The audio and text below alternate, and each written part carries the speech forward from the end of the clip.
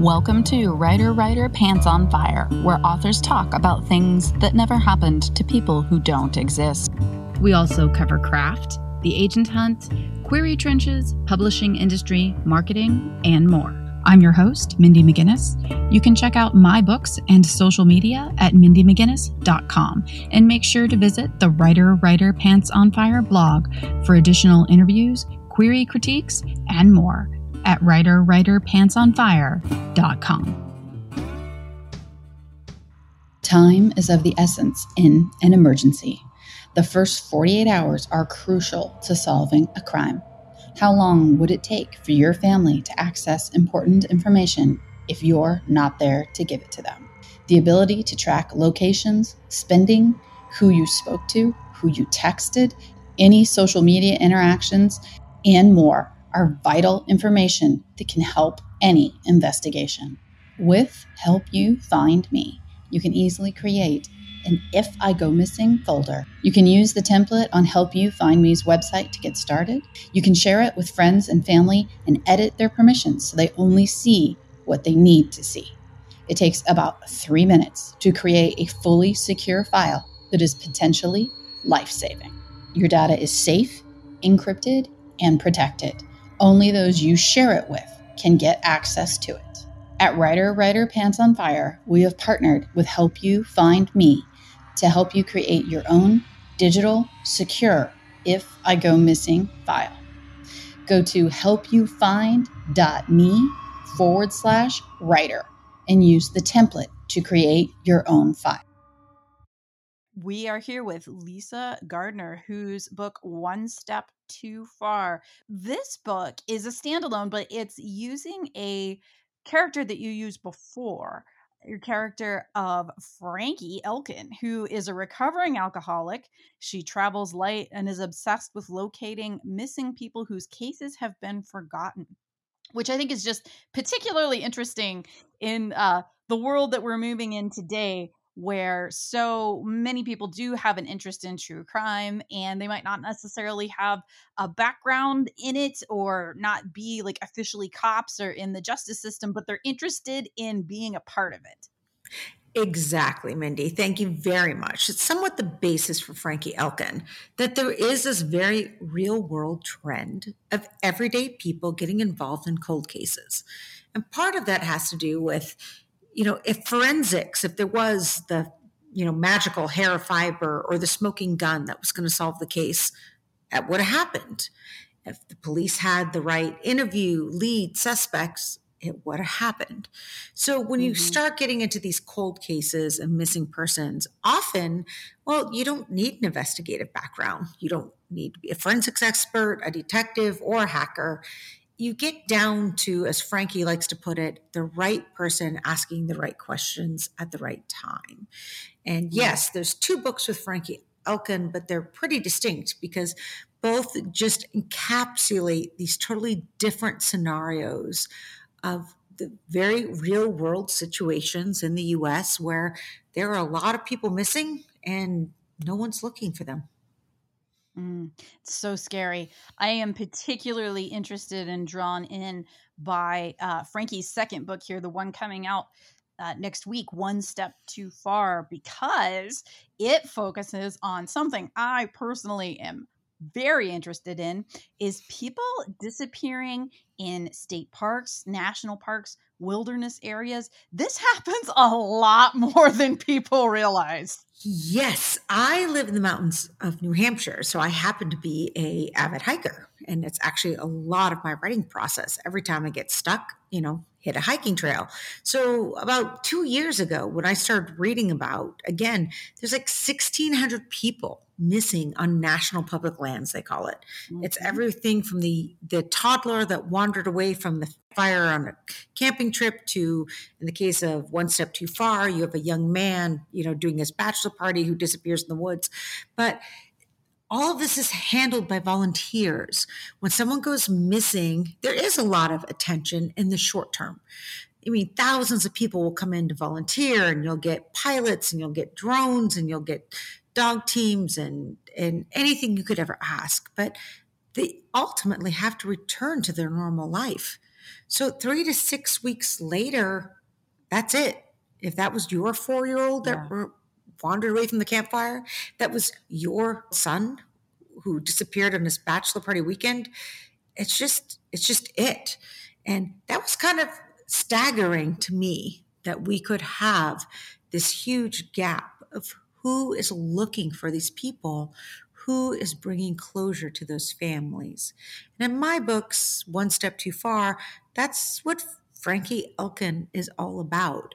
She doesn't know how to solve her own problems, so she really likes to get involved in solving other people's. I think that's wonderful, and it's going to appeal to so many mystery readers in general, but also maybe people that haven't necessarily dipped their toe into reading fiction. They're more into the true crime arena, but they themselves are really going to relate to Frankie and what she's doing, I think. What I love about Frankie is she's us. She's very real world based. She doesn't have any special skills.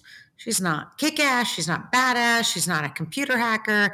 There's nothing special really there. I mean, that's something she's very aware of. Mm-hmm. She's leading an anti-life. She's a recovering alcoholic. She has more regrets than belongings. If she stays in one place, tries to have one job, tries to cement herself with one set of relationships, she drinks. She gets that society is telling her those are the things she should want and that's the lifestyle she should aspire to.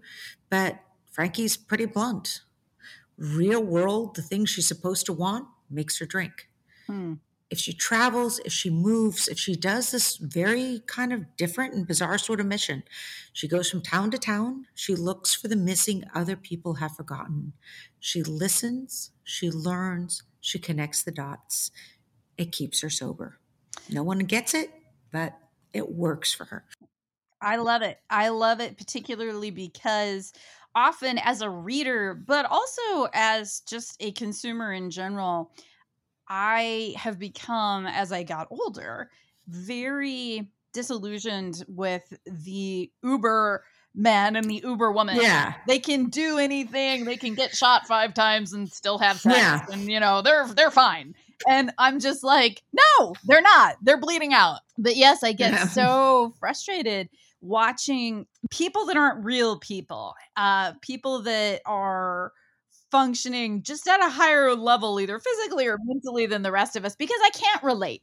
Like you're saying, I can't put myself in their shoes because they're not human in many ways. So I find it so refreshing that Frankie really is someone living on the outer edges of life, and she's not leading that traditional life, and she's not buying into some of what other people would claim is happiness. Yeah, and she's not superpowered. She's really a lot of fun to write. In my writing career, my previous best-selling novelists, I've had, the FBI serial killer profilers. I've had, the urban Boston detective. I've even had this fabulous vigilante, Flora Dane, who her key to survival is knowing how to kill you in more ways than Sunday. Frankie is none of those things. She's an excellent proxy for us. And she's a challenge because of that very reason. So in her case, she's following missing persons boards online. She's reading articles in the newspaper. And that's what brings her to Wyoming and One Step Too Far. This young man went missing several years ago. His mother is dying of cancer. Her dying wish is to be buried next to her son. So here's the father, the husband kind of, all right, this is it. And we're going to have this final push into the wilderness and we're going to find him. And he's angry and he's determined. And then you have the friends who were last with Timothy O'Day when he disappeared, and they're guilt-stricken and remorseful and kind of hangdog. And then you got the experts, the search and rescue person, a Bigfoot hunter, which turns out they know a lot more than you think. And then Frankie, who reads an article in paper and is like, I solve missing persons cases. I can do 7 weeks in the wilderness of Wyoming within 2 hours. Is really sorry she ever thought that. Turns out she really does not like hiking and camping. And it kind of occurs to her halfway up a mountain that she's not enjoying at all, that what the hell? There's no neighbors to interview. There's no witnesses to find. I mean, why was I ever thinking I could do this? But of course, as things unravel. And I love that when I go to write the books, when I go to think about it, it's like, okay, you and me, we're sitting at home right now. What would we do? I mean, we have only the resources available to us as everyday average people. What would you do? Frankie's ingeniousness, ability to listen, learn, empathy. And I think you hit on something that I want to talk about a little bit more because it's such a rich area in fiction. All of the different conflicting emotions that revolve around a missing persons case. You mentioned the people that Timothy O'Day was with when he disappeared. They have guilt.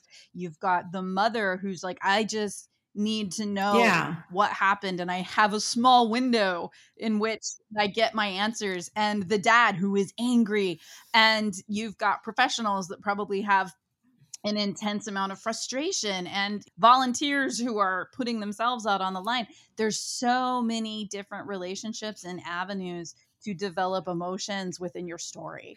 So I kind of classified One Step Too Far when I was writing it as my official Agatha Christie's, and then there were none, goes for a hike. I love it.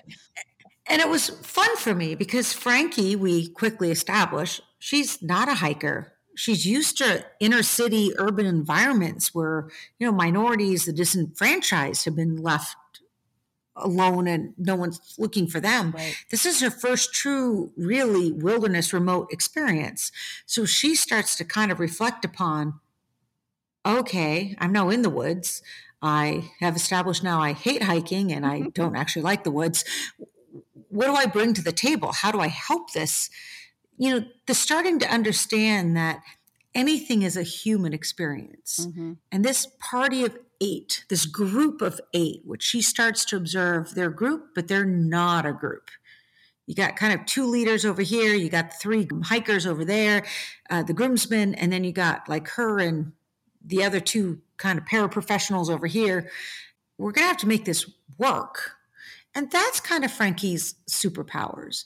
She's a loner, but she's a people person. Again, she's not there to just kick ass and take names. She's trying to put the pieces together. So she talks, she listens, she learns, and as things continue to go very, very sideways and bad things start to happen, she is the first to really clue in, if we're ever going to make out of this alive, we're going to have to become a true group. This group that's not a group is not getting out of the wilderness anytime soon. And I love that you tackle that, but also that you yourself are an avid hiker. I am as well. I've always been an outdoors person. One of my recent books is actually a YA survival story about a girl lost in the Smoky Mountains by herself. And when I was writing it, first of all, I was cursing myself because it's literally one person alone for 98% of the book. Oh, and that's I was so like, hard. Yeah, that's oh my hard. God, yeah. Every time I sat down to write, I was like, you idiot. But anyway, and I love that I have been in situations where I wouldn't say I was lost, but I was not prepared and in the dark and not having overnight gear or lights and in a national forest, which aren't really very well maintained. I've been in situations with weather and storms where I was like, oh, this could actually be really bad. I was in Maui this past December when the Kona storm went through and there were landslides. When you're in nature, it's like nature doesn't care your gender, your income, what you look like, who you are, whether you're important, whether you're not. It's going to kill you regardless if you are not either bonding with someone else and helping each other get through or extremely capable. What I love about Frankie in the course of One Step Too Far, she's in this environment that's not her. She's the fish out of water. She's trying to learn. Frankie's superpower is listening. And I think she struck a chord with readers and reviewers because I think at some fundamental level, all of us recognize we all want to be heard, but no one knows how to listen. But at a certain point, it becomes this ongoing debate as you get to a pretty severe survival situation, which you're talking about. Food is gone, weather's gone bad, someone's injured, someone else is injured. What the hell are we going to do? What is survival? Is it being tough enough? Is it being the biggest badass present? Because there are some in the group that will tell you, yeah, well, I'm going to make it through this because I'm the biggest tough ass in the world. But Frankie's kind of argument to all this, it's adaptability. I don't know any of this, and I'm not even particularly tough, and I have no idea what I'm doing, but I can continue to adapt, and think of, okay, solution A, solution B. Okay, now I'm on solution X, Y, Z. I love that because I think there's a parable in that for all of us. I think a lot of us have spent the past 2 years of, what the hell does it take to get through it? Is it being mentally tougher? Is it being more resilient? Is it being this? Is it being that? And I think Frankie's, speaking for her as a character, she's like, I'm not any of those things. I just keep listening, learning, adapting. And somehow I have faith this is going to get me through these woods. We live in a world where everyone is looking for that. I don't even know if it's 15 minutes of fame anymore. I think it's more like 15 seconds. And you have to be screaming to get the attention, and you have to be constantly fighting to keep any number of eyes on you. And it is almost impossible. The actual listening, very few people do. I had an interesting guest on my blog a couple of weeks ago, an author who wrote a guest post, and it was titled "Introversion is My Superpower." I thought it was wonderful because she was talking about how she's not an outgoing person. She's not dancing on TikTok. She's not doing all of the things that you're supposed to do to gain attention. And she's like, I listen and I observe. And that's why I'm a good writer. And that is my goal, is to be a good writer, not to be a good TikToker. The other thing, there's a little bit of backlash, and I think we're getting aware of it, but we maybe can't get off the treadmill. It's not that Frankie doesn't do social media, because if you want to check boards for missing people and follow some of these cases, you need to. But essentially, her issue with life is somewhat the social media day and age, where we are surrounded by images that tell us this is how your life should look. This is what should make you happy. And I think one of the reasons readers and reviewers have fallen in love with her is she's already like, yeah, I tried the norms. I tried to do what everyone tells me I should do. I tried to do the Instagram post, the Facebook. All it did was make me drink. If I do this, if I go from town to town, if I just keep moving, if I solve other people's problems, which I know is a cop-out, on some level I get I should probably solve my own. But at the moment, solving other people's problems, that I am capable of. I mean, I think she recognizes she actually really doesn't know yet how to solve her own. But doing this is giving her purpose. It's giving her momentum. It is keeping her sober. But it's a harder life. She is the outsider in this group. You know, the bachelor party, the father, I mean, everyone else has some kind of connection to something. She's connected to nothing.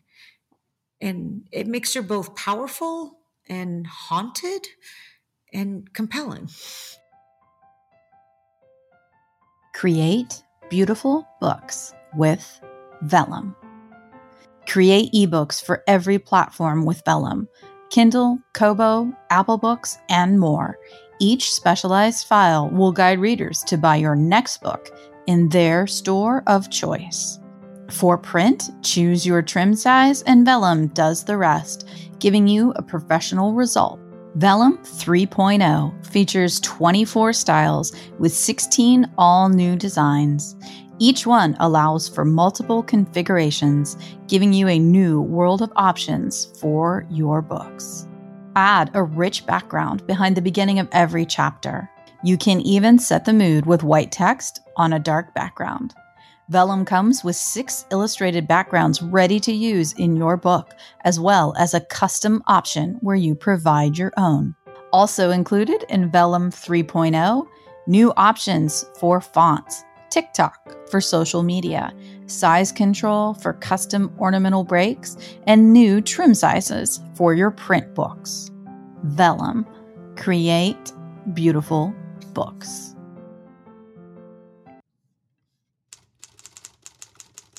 PubSite is the new, easy-to-use DIY website builder developed specifically for books and authors. Whether you're an author of one book or 50, PubSite gives you the tools to build, design, and update your website pain-free. Build your site with a 14-day free trial.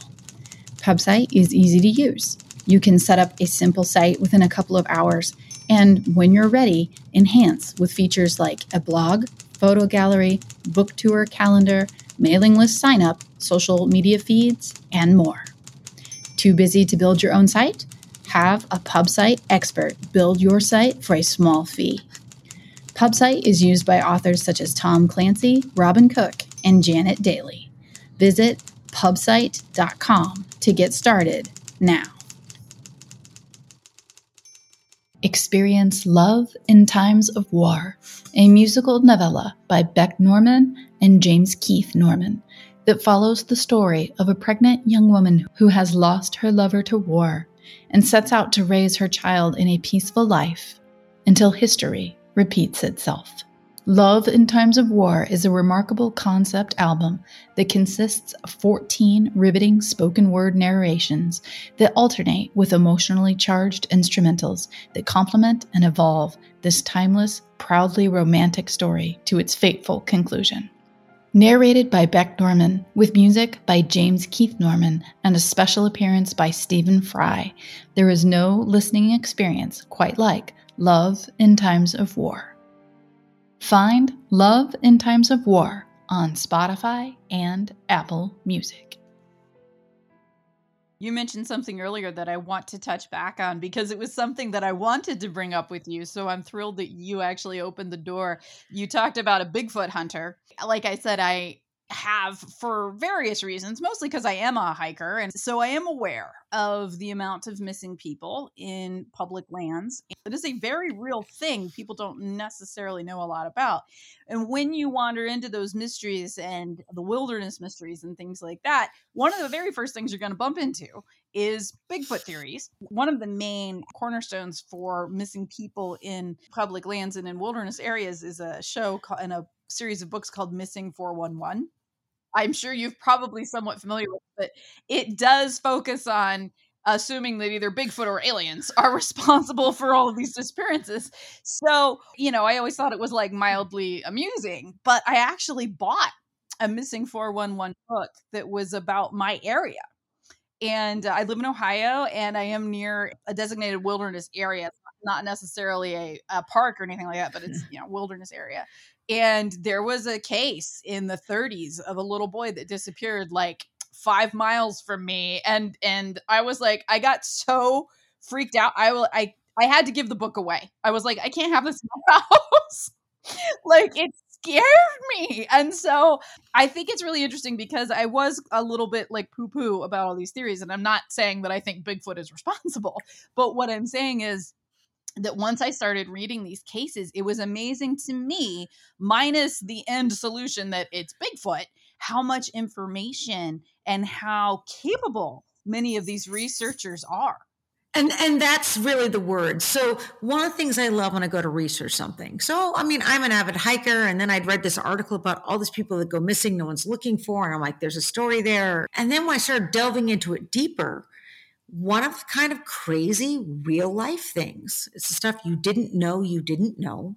There's not even a national database and all the people that have gone missing on our public lands, which is staggering itself. And in fact, the best source of data comes from the North American Bigfoot Association. That's kind of crazy. Actively engaged of mapping disappearances because anomalies have an interest to them, where a lot of people go missing. Maybe that's a sign of activity. But the other thing too in missing persons cases, and this is the real world, they're hikers, they're outdoors people. People who are into looking for Bigfoot and Yetis. They're out. They know their mountains. And when people go missing, they are often some of the first to step forward and to volunteer their time, to be guides.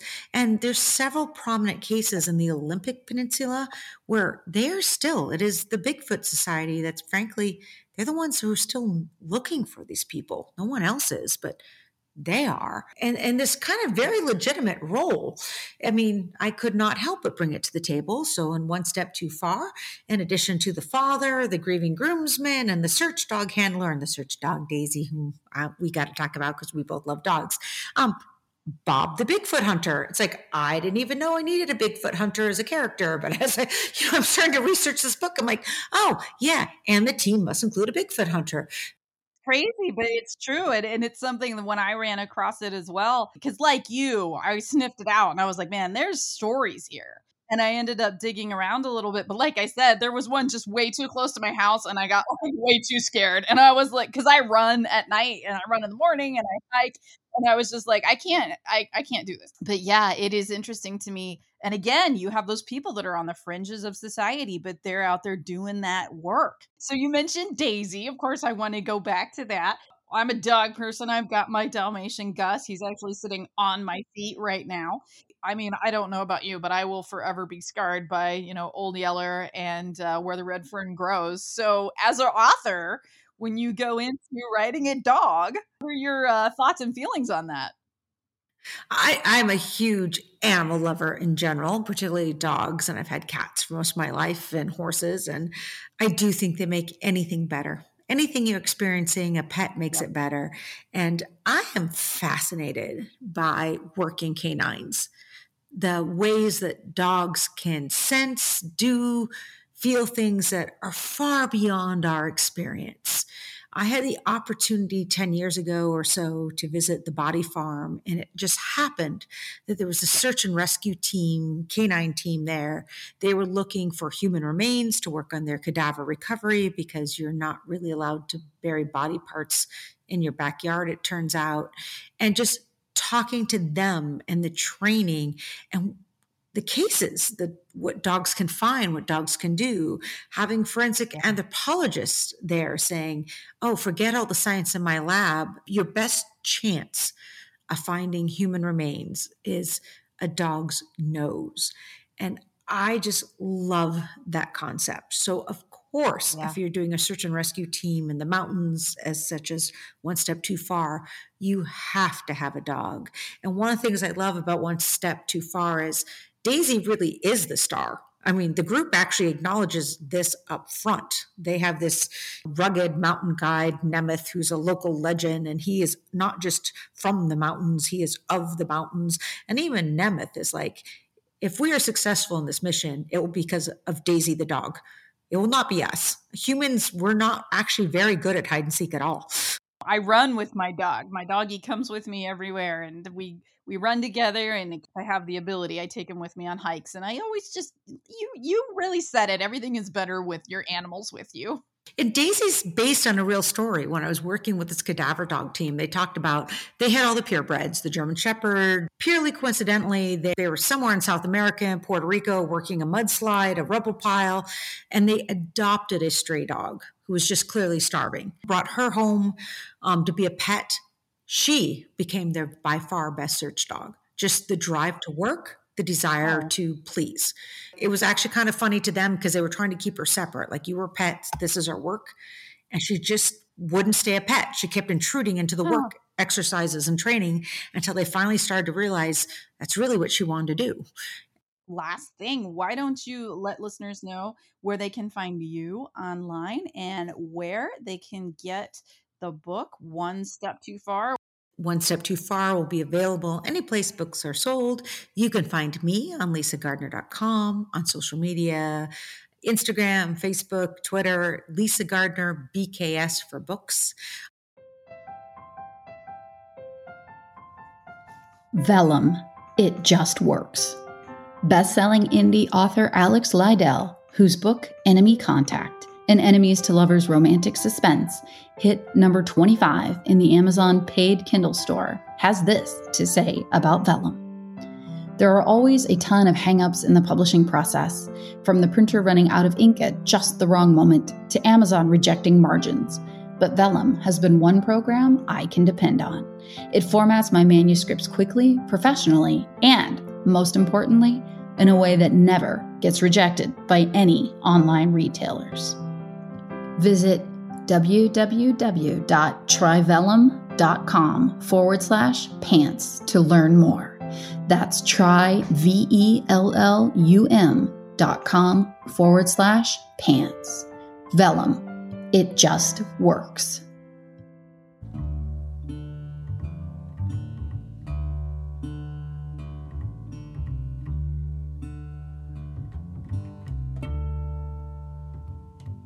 Writer Pants on Fire is produced by Mindy McGinnis. Music by Jack Corbel. Don't forget to check out the blog for additional interviews, writing advice, and publication tips at writerpantsonfire.com. If the blog or podcast have been helpful to you, or if you just enjoy listening, please consider donating. Visit writerpantsonfire.com and click Support the Blog and Podcast in the sidebar.